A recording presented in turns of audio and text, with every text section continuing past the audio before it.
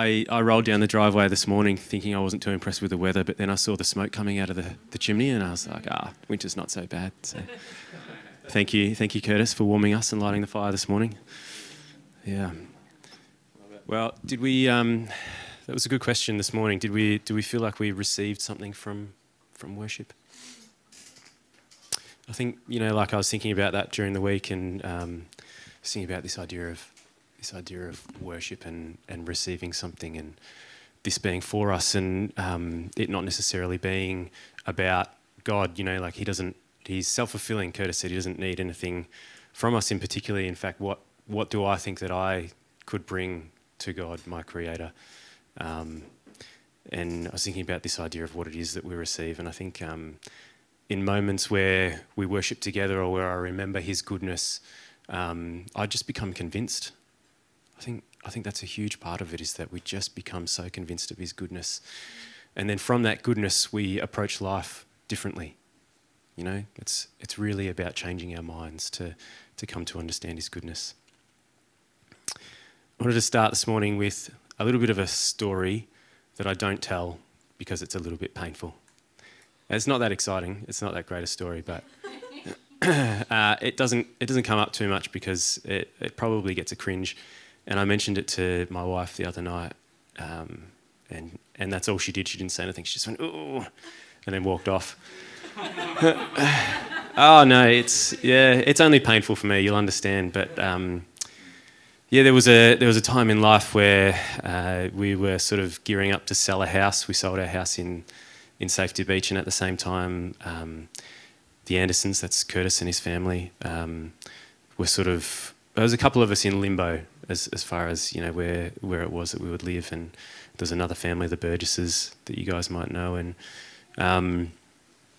some of the guys who owned this place approached us and said, "Hey, we looked at this property, and you guys are all sort of in limbo. We wondered if you would be interested in this together, and we would even come and look at it with you and facilitate it." And Rob, one of the guys here, has a background in building and could come and check out the house, and so we felt like we were in safe hands, taking a look at this building with him, this house with him, and it had a main house with a couple of dwellings, and then a separate like a barn conversion, which was really cool and spacious. And anyway, long story short, we considered this house and decided not to go ahead with this purchase, which obviously a lifestyle living in this house together would be a big change of lifestyle for us. We'd be living with a bunch of other people. And one of the things that came out after we decided not to purchase this house, side note, we now live on the same street as this house. So, and the street is a U-shape. So I can choose to come to work by going the U-shape and onto the main road, but I don't, because I have to go past the house. And But the reason it's cringeworthy, and the reason it's is because after the whole thing went down, a couple of people felt they had a sense that actually it was a missed opportunity, that actually God had something for us in that place together. Like he draws people together, and that was really difficult to hear. That's really painful even now, if I'm completely honest, because I feel like I missed it. It's easy to feel like that. It's easy to feel like I missed something, and Curtis is nodding and maybe cringing. And one of the things, my wife was one of those people that said, "Hey, I think there was a missed opportunity." And one of the things that she said was, she just felt like there was a lot of fear around what this change of lifestyle would mean, and this living so openly with other people and being seen, and that it would be difficult. It would be difficult to take your private life and to have it exposed to a group of people. So you can understand why there would be fear involved.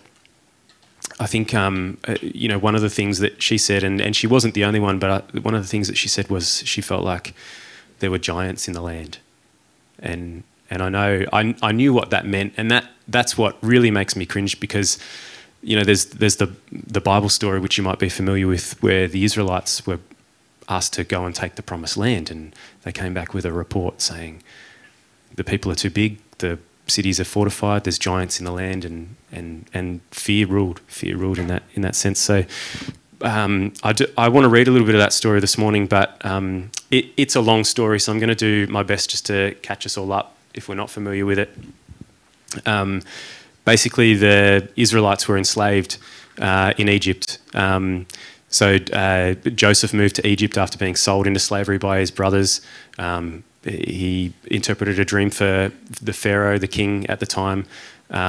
He had a lot of favour and was put over in charge of the land and was the head honcho other than Pharaoh himself.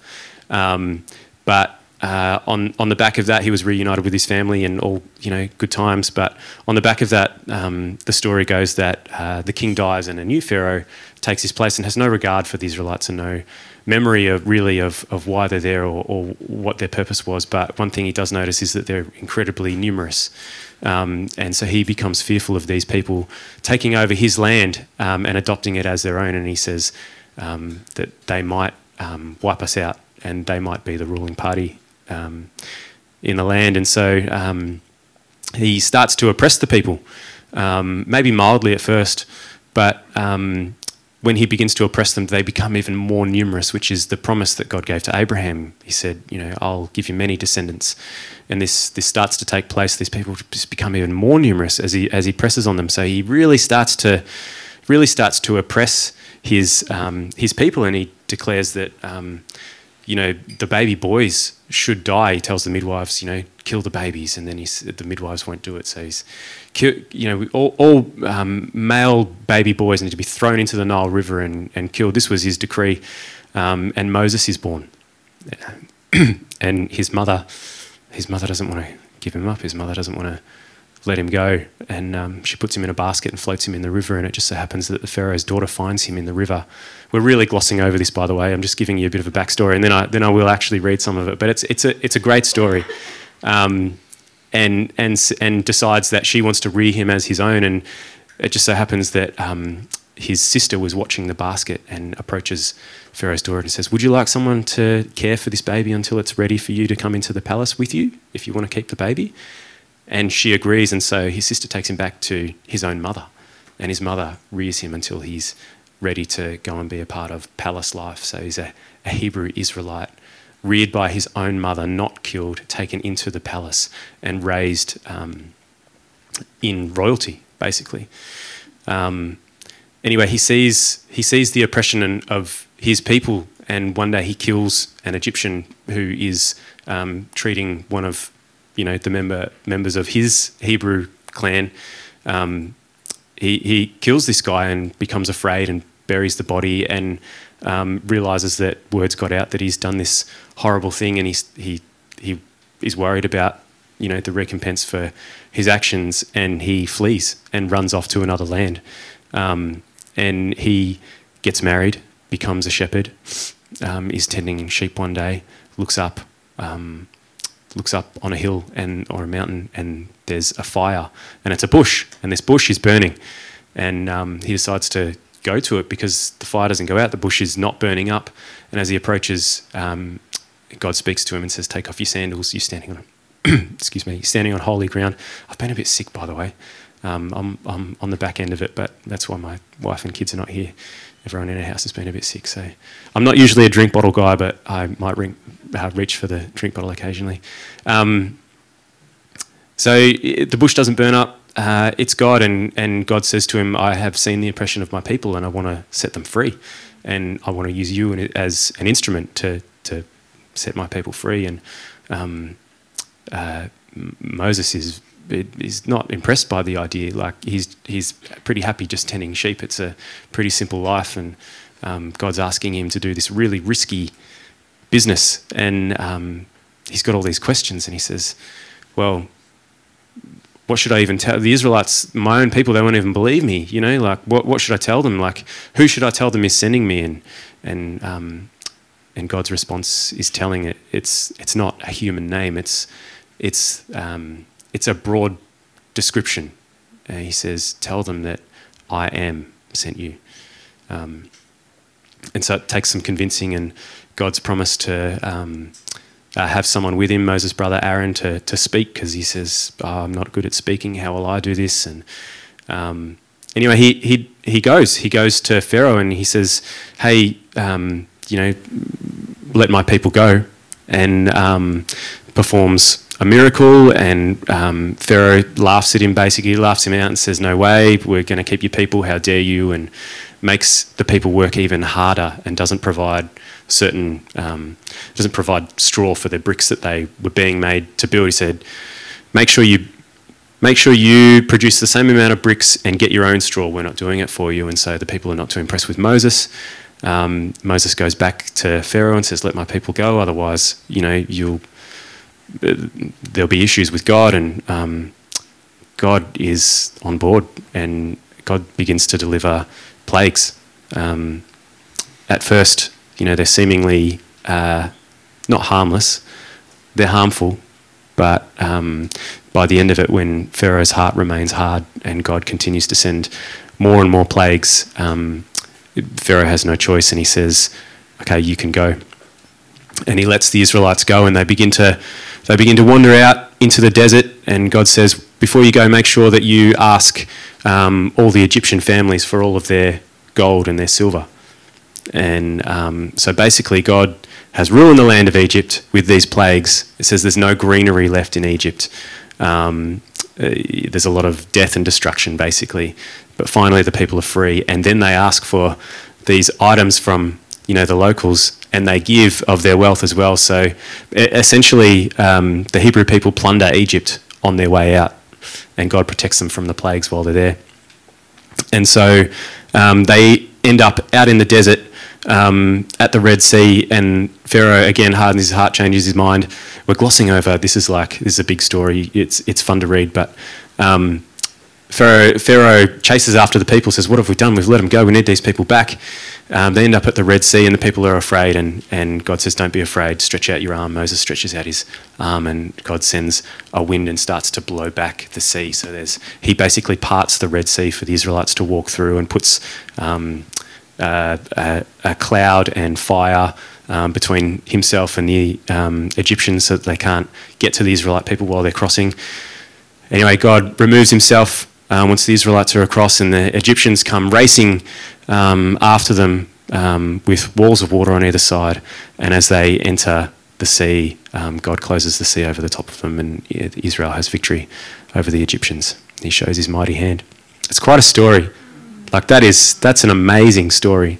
And so you would think that the Israelite people would just be convinced beyond a doubt at this point that God is with them and that they can face anything. And they end up in the desert, and it's interesting what God begins to do with them. He begins to show them his ways. He gives them his laws. He shows them who he is by giving them ways to live. You can imagine the trauma coming out of that kind of oppression. Like, they were treated horribly. And you can just imagine these people were just surviving in a land that wasn't theirs, scared for their lives every single day. And God begins to show them and teach them about himself and a new way of living by giving them his ways, which was his laws. He said, follow these ways, it'll be better for you. And so, God says to Moses one day, hey, come up the mountain. And Moses is up there for 40 days, and God gives him the 10 Commandments. And this is where we're going to, I know that was a lot. We've really covered some ground, but I wanted to read a couple of pieces from the story so that we're all on the same page as well. But basically the people screw up. They don't do a good job at this point. So this is Exodus 32. It says, then the Lord said to Moses, go down at once. So he's up on the mountain. He's been there for 40 days, sustained by God. And he says, then the Lord said to Moses, go down at once, for your people whom you brought up from the land of Egypt have corrupted themselves. They have quickly turned aside from the way which I commanded them. They have made themselves a molten calf and have worshipped it and sacrificed to it, and said, this is your God, O Israel, who brought you up from the land of Egypt. The Lord said to Moses, I have seen this people, and behold, they are a stiff-necked, stubborn, rebellious people.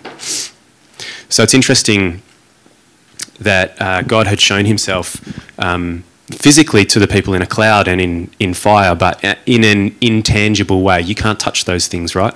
We can't reach the clouds and we can't touch fire. It's beyond our capabilities, and I think that means something. Do you know? I think what the people did was not looked on kindly by God, because I'm sure they appreciated what he had done, but they tried to put him in a box and tried to craft something solidly tangible that they could put together and grasp God, and by doing so downsized him and reduced him to something that they could make with their own hands. And so it became clear that the way that God intended to show himself to them was through his ways, but essentially what they did was they rejected his ways and made something that they could touch to be him. They didn't understand what was happening. God was like, hey, this is me. If you know me, this is the best way for you. And they rejected that, and they said, no, we're going to make something that we believe looks like you, and that's going to be better for us. And that's why God called them a stiff-necked people. They wanted their own way. They wanted to do things their own way. They came out of the land in Egypt where that's the way that they worshipped gods. They made an image and they worshipped them, and they wanted to conform to the patterns of the world around them because that's what they had seen and that's what seemed good to them.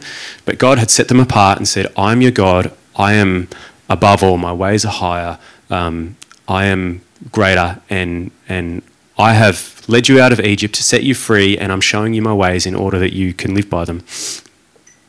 And if you think of this idea of being stiff-necked, like they didn't have cars back in the day. They had donkeys, oxes, horses. Maybe, I don't know.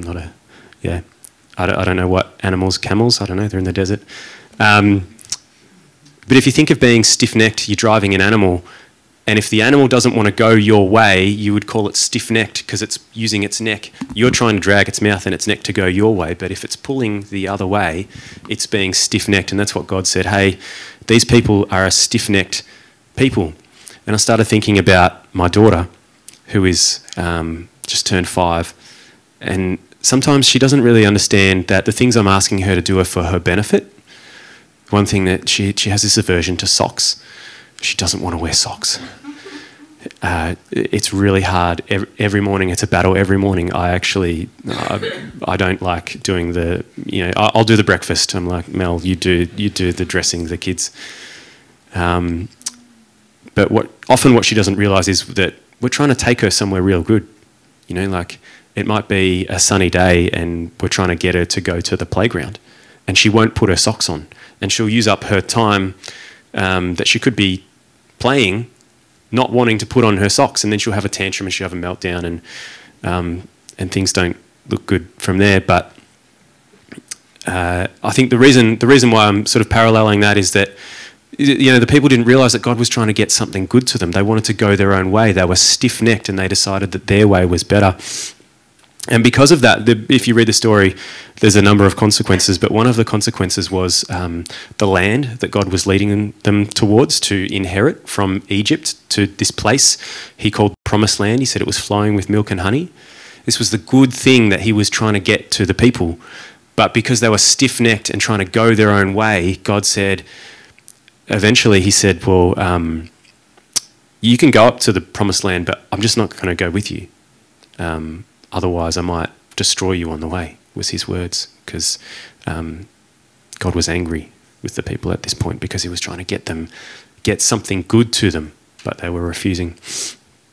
And I want to pick up the story here because I think this is a really interesting part. I find this interesting, this part of the story. So that was Exodus 32. This is a snippet from Exodus 33, and Moses speaks to God on behalf of the people. Now this is Moses speaking to God. Now therefore I pray you. We don't speak like that anymore, do we? If I have found favour in your sight, let me know your ways. So Moses is asking to know God's ways, so that I may know you. So he's recognising that knowing God's ways is the same as knowing God. He's recognising that that's how God is showing himself to him and the people. It says, becoming more deeply and intimately acquainted with you, recognising and understanding your ways more clearly, and that I may find grace and favour in your sight. And consider also that this nation is your people. And the Lord said, and this is crazy. Like Moses asks something of God. He asks a big thing, and this is what God says. And the Lord said, my presence shall go with you, and I will give you rest by bringing you and the people into the promised land. And Moses said to him, and now Moses is laying it on. And Moses said to him, if your presence does not go with me, do not lead us up from here. For how then can it be known that your people and I have found favour in your sight? Is it not by your going with us, so that we are distinguished, your people and I, from all the other people on the face of the earth? The Lord said to Moses, I will also do this thing that you have asked for. For you have found, thank you, I'll do my best. For you have found favour, loving kindness, mercy in my sight, and I have known you personally by name. Then Moses said, I felt like this part just took a turn and I didn't really understand it actually for years until I considered it a little bit more. Then Moses said, please show me your glory. So Moses has recognised that God's ways are the way that we would know him. And then he asks for God's presence because that's what distinguishes him and his people from all the other nations. And then he asks one more thing. He says, please show me your glory. And this is amazing, this part. This is one of my favourite parts in the Bible, actually. And God said, I will make all my goodness pass before you, and I will proclaim the name of the Lord before you. For I will be gracious to whom I will be gracious, and will show compassion, loving kindness on whom I will show compassion. But he said, you cannot see my face, for no man shall see me and live. Then the Lord said, behold, there is a place beside me, and you shall stand there on the rock. And while my glory is passing by, I will put you in a cleft of the rock and protectively cover you with my hand until I have passed by. Then I will take away my hand, and you shall see my back, but my face shall not be seen. And I think what I didn't understand was what was going on here. Why was it that Moses was asking to see God's glory? And it's the same thing, what I've realised is it's the same thing that we were talking about this morning. You know, when we worship and praise God, we glorify him and lift him up, and our hearts become convinced to follow his ways.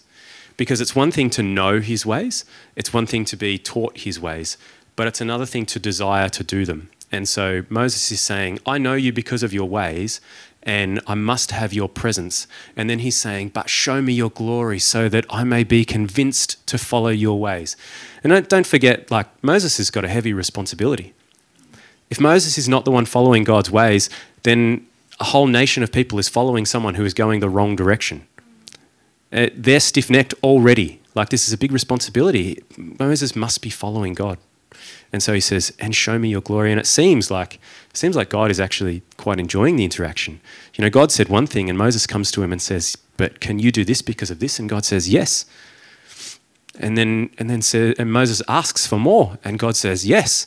And he has this amazing encounter with God where he sees the back of God and he sees God's glory. And I mean, I can only imagine, I probably can't imagine what that experience would be like, but I'm sure that Moses came out of that experience absolutely convinced after all that God had done, after he had set them free, after he had parted the Red Sea and all the plagues and shown them his ways. And then finally Moses says, and show me your glory. And he sees God's glory and he must have been just convinced. As I have stood in this room with you, sat in this room many times, and my heart is just moved towards him because I can see him. Because we see his glory when we lift him up, when we praise him, when we worship him. And our hearts become convinced that his ways are better. I've lost my place. Oh, sorry. I get excited. I did have notes. Yeah, I started thinking of, obviously, you know, there's worship that convinces my heart, but I started thinking of the other times and the other ways where I have just been convinced beyond a doubt that God is good, that his ways are better, that I should follow him. And I think, you know, miracles, stories, reading the scripture, singing with you guys, like our hearts need to be convinced that he is good. And when we're convinced that he is good, we desire to follow his ways. I think the story that came to mind was, they're not here, but when Leela stood up and said, "Hey, you know, Leela's was getting on in age." I'm glad she's not here. In terms of having a baby, Thank you. I've clarified. In terms of having a baby, a lot of people would not be choosing to have a baby at that age, and Leela had not had a baby. And she stood up here and said, I feel like God has promised me that in January I'll have a daughter. February, sorry. She said that in February. Oh.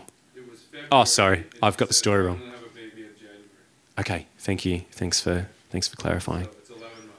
Yeah. She did not have a baby. She did not have a baby. She'd never had a baby. They'd been trying, and God promised them a little girl. And it happened. Little Ella is with us.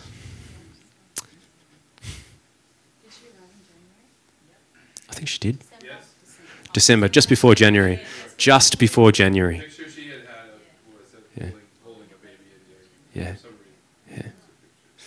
Yeah. I think my heart just became so convinced in that moment. I just saw a miracle. I saw God's back. Anyway, pull it together. You know, I think about worship. Thanks, Steve. That's very encouraging. I'm glad you said that. I feel so much better. I was thinking about worship, and often, someone will walk into a church without experience of God. From a background of not understanding, the spiritual, and they'll walk into a church, and I've seen them experience worship, and there's something that happens in worship that they don't necessarily understand. They're like, what's happening to me? I'm having a certain reaction here that I just don't get. And what's happening is, like, we have a spirit that when it connects with the Spirit of God comes alive. And I think the answer is your spirit's coming alive. That's what's going on. And so lifting him up, glorifying him, it convinces us because our spirit comes alive, and his spirit testifies to our spirit that we're children of God. Anyway, I want to keep going with the story because it's a great story. So this is the next chapter, Exodus 34. It says, and so God says, yes, I'll lead you towards the promised land. And in the next chapter, this is what he's saying about the promised land. He says, then the Lord said, I am making a covenant with you. Before all your people, I will do wonders never before done in any nation in the world. I'm struggling to read. The people you live among will see how awesome is the work that I, the Lord, will do for you. Obey what I command you today. I will drive out before you the Amorites, Canaanites, Hittites, Perizzites, Hivites, and Jebusites. Be careful not to make a treaty with those who live in the land where you are going, or they will be a snare among you. Break down their altars, smash their sacred stones, and cut down their Asherah poles. Do not worship any other god, for the Lord, whose name is jealous, is a jealous God. God was not willing to allow his name to be tainted or come alongside the name of any other gods. And the people had already crafted the image of a god, and so God is saying, Don't partner with these people in anything. They'll lead you astray, because you need to be convinced of my ways and my goodness beyond anything else that you could possibly craft with your human hands, because the land that I'm leading you into and the things that I'm going to do require you to trust me completely. And when you think about the rest of the story, God's saying, hey, I'm not willing to compete. I'm not willing to share the podium with anyone else, with anything else other than me. If you would like to go into the promised land and receive it, this land flowing with milk and honey, then you just need to put all your trust and your hope in me. And essentially, just to finish the story quickly, the spies go into the land, and a couple of spies come back with a report saying, hey, this land's really good, let's go up and take it. God's given us the land. And the rest of the spies come back and say, give a fearful report. They say, the people are too big and the cities are really fortified and we'll never be able to do it. And at this point, there's just fear runs through the camp after this report. And so God says to them, hey, after all that's happened, and now after this, you guys you guys are not going to enter the promised land right now. And he sends them back into the desert, knowing that they just weren't ready. They just weren't ready. After all that experienced, their minds were fearful, and they had this captive thinking mindset coming from Egypt. And they had their own ways taken away from them. They came into the desert and they didn't want their own way taken away from them. And so they rebelled against God, and God said, I want you to choose my ways regardless, because I want you to see that my ways are better, and I'm going to show you them in order that you would be convinced, that your desire would change in order that you would follow my ways. And so he sent them back into the desert. You think about the Battle of Jericho. Walk around. This is when they did enter the promised land. Walk around a city, for 6 days, and on the seventh, cry out to it. Cry out to me. And the walls come tumbling down. Were they ready to do that? No, they were stiff-necked. They wanted their own way. They wouldn't have listened. They would have tried to do it themselves. They probably would have attacked a fortified city and, they wouldn't have done well. So it's by God's grace that he led them back out into the wilderness. Anyway, and in the wilderness, a new generation of thinking emerged. God said, all of those who are over the age of 20, you'll pass away out in the wilderness, because this time is not for you. And a new generation was raised, and they were witness to God's glory every day. They were provided something every day, their food and their water. They were sustained by him. They knew nothing else. They didn't know captivity. All they knew was a God, his ways, and that he would provide for them. And if they chose him and his ways, that they would be provided for and led by him. And so, how much time have I got, Curtis? That was a long story, but am I okay? Keep going. An hour? Thanks. And so I think about my experience with the house, having missed it. And it's easy to feel like I missed it, because I did. We did, potentially. And it's easy to feel discouraged by that. But it's also by God's grace that we didn't move towards something that we were not ready for. But I want to be ready. I want to be ready the next time. I want to be ready the next time it's all right, I get emotional thinking about it. Yeah. I want to be convinced. I want to be so convinced that I would follow his ways, that when the promised land comes in the future, that the thing that held me back previously would have died out in the wilderness. And so I look at what God did, and I study that story, because I'm like, how did you do it? Because whatever you did there, I want done in here, because I want to be ready. And I think one of the things that I battle there is that it's really easy to just try and pretend that it didn't happen. That's painful. That's too difficult. I don't want to think about that. I don't want to look at it. Let's just keep going. And that's actually, if you look at the story, that's what the Israelites did. After God said, no, you're not coming into the land, there was a bunch of them get up the next day and pretend it didn't happen. And they went into the land, and what happened? They weren't ready. Yeah, that's true. Yeah, they were attacked, and they lost. Yeah, that is what happened. Yeah. So I don't want to pretend that I don't want to pretend that it didn't happen. I don't want to pretend that I'm not stiff-necked. Like, I want to be able to have the humility to see myself in the position of the Israelites. We read that story and we think, what were you thinking? But we have hindsight. We have the whole story. But I'm in the story. I'm living the story. I'm stiff-necked. In ways, there are things that I just can't take a hold of with my captive mind and my captive thinking, and we're all in it together. We're all in the same boat. There is always more of God and more of his ways to come to understand. There is always something in our heart that needs to be surrendered to him in order that we would be convinced and desire him and his ways beyond our own. And we all have that opportunity. And it requires me to admit that I am the stiff-necked person. And so I think the thing that God showed me, and it does require you to look at it. It does require you to delve into it. And so this is my personal story, but you can relate it, to something for you guys. But I think the thing that God showed me in that story was a fear of judgment from other people. This was my fear. This was my giant in the land. Like, that's an interesting decision to make, to buy a property with 3 other couples and go and live in a commune, if you want to call it that. and life would have looked pretty different. And I looked at some parts of the house and I couldn't see how it would work. And there were giants in the land. That was a giant for me. And my reaction showed my stiff-neckedness. Yeah. Because I didn't come back and say, let's take the land. This is what God said. You know, he's already done all of this.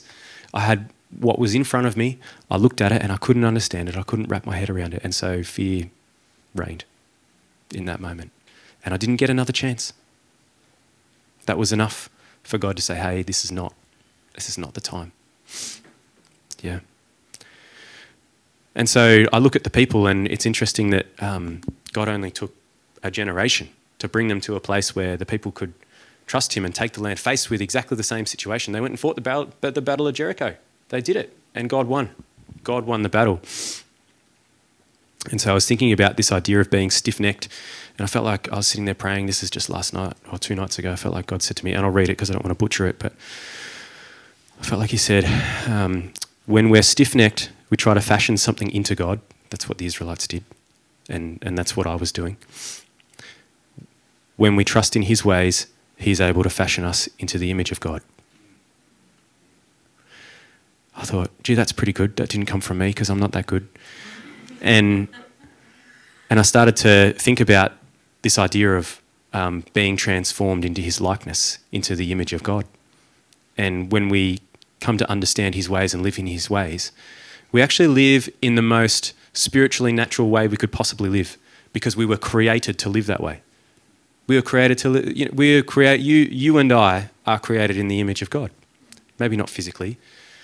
This might not look like God. But spiritually, we have fragments of his personality placed in us. We have his gifts that are placed in us that we're to use for his kingdom, for his benefit, for his glory. And so coming to understand that in the wilderness, what God was doing by showing the people his ways was transforming them and redeeming them back to live in a way which aligned with the image in which they were created. And that's his plan for you and I. That's his plan for you and I. And I'm coming to a close, but obviously the first step is to admit that we vary from that alignment. That we can be stiff-necked, that there is something in us that doesn't want to follow God's ways, that wants our own way.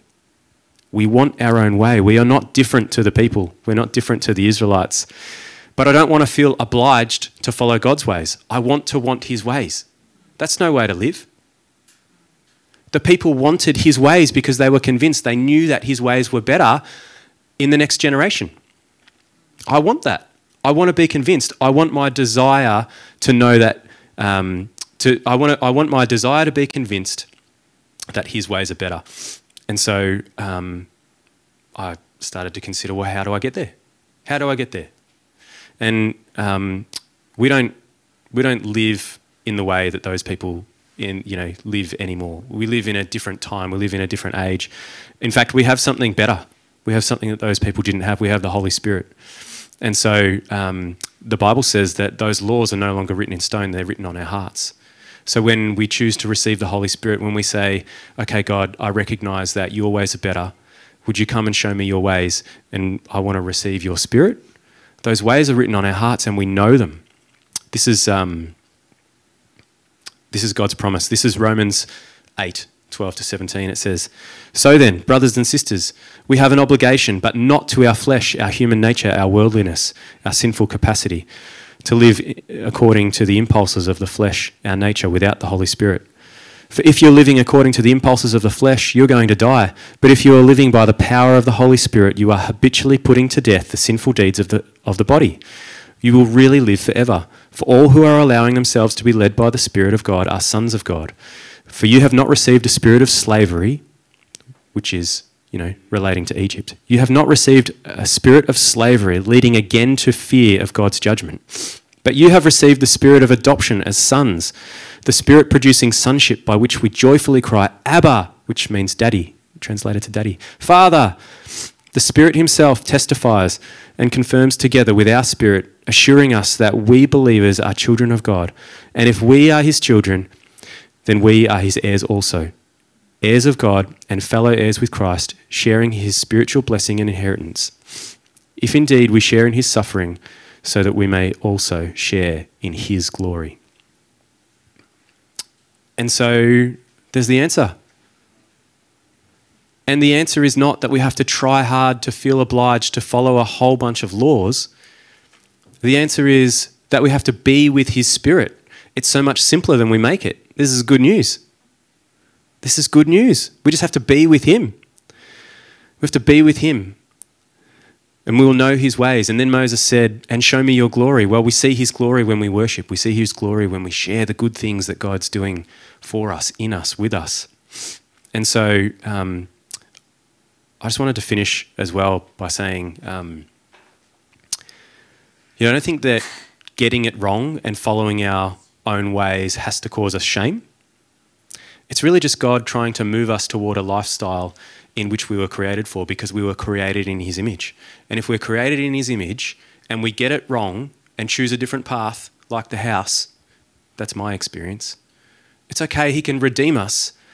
And the experience of the wilderness is a blessing, because we can come to see and be convinced by living in his ways, which are written on our hearts, which means that all we have to do is be with him to understand him and seek to glorify him. And then our hearts will become convinced that his ways are better, that his ways are good. And I don't have to be ashamed. I don't have to be ashamed. Sin does not have to cause me shame. Following my own ways does not have to cause me shame. In fact, we're all going to do it. Because there is something in us, there's something with us that is the flesh. But this says, don't live by the flesh, live by the Spirit, be with the Spirit. That's the answer. It's a great answer. It's great, because I don't have to follow a bunch of laws that's written on a tablet. I just have to be with him. It's easy. It's so much easier than we've made it. Anyway, something in me needs to die, and the wilderness is purposed to make sure that that captive thinking dies out where it needs to. This is, and I will finish with this. I keep saying that I'll finish, and then you're all on the edge of your seats, aren't you? You guys will get a chance to talk about it. This is Isaiah 55, 8-9. It says, "For my thoughts are not your thoughts, nor are your ways my ways, declares the Lord. For as the heavens are higher than the earth, so are my ways higher than yours, and my thoughts higher than your thoughts." And so just as we break off and have a chat about this, I think a good question might be, can we relate to being the people? Can we relate to this idea that there is something in us that just wants its own way? And what do we do with that? And are we prepared to look at this idea that we might potentially miss assignments and opportunities that God would have for us, yet he has grace to lead us through the wilderness, to show us his ways, and to allow whatever it is in us that has decided in our own arrogance and pride that our ways are better? Yeah. All right. I'm interested to hear what you guys have got to say about it. We've got a few people here today. Let's maybe make it 3 or 4 groups.